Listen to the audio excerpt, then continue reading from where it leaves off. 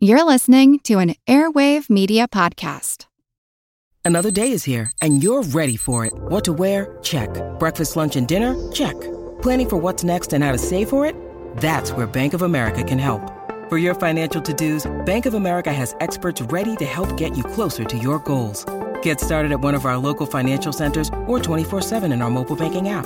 Find a location near you at bankofamerica.com/talktous. What would you like the power to do? Mobile banking requires downloading the app and is only available for select devices. Message and data rates may apply. Bank of America N.A., member FDIC.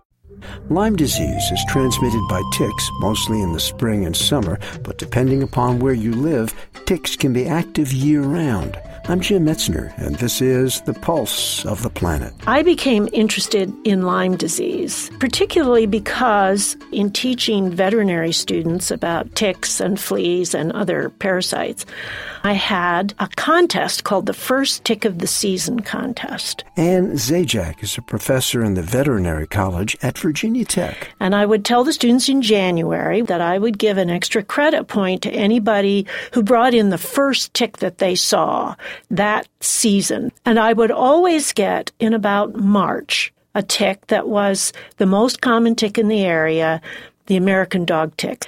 And then, about 2000, I noticed that I no sooner announced my contest in January than somebody was bringing me a tick. And it was the deer tick, which previously had not been very numerous.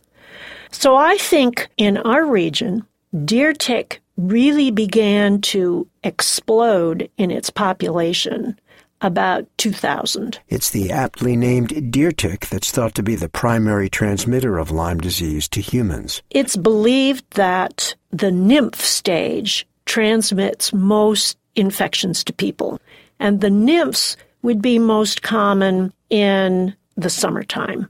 The adult ticks are quite common in fall and winter months, and in our mountainous area of Virginia, we were able to recover ticks throughout every winter month. As long as temperatures would rise to about 40 degrees, we could recover ticks in the environment looking for a host. I'm Jim Metzner, and this is The Pulse of the Planet.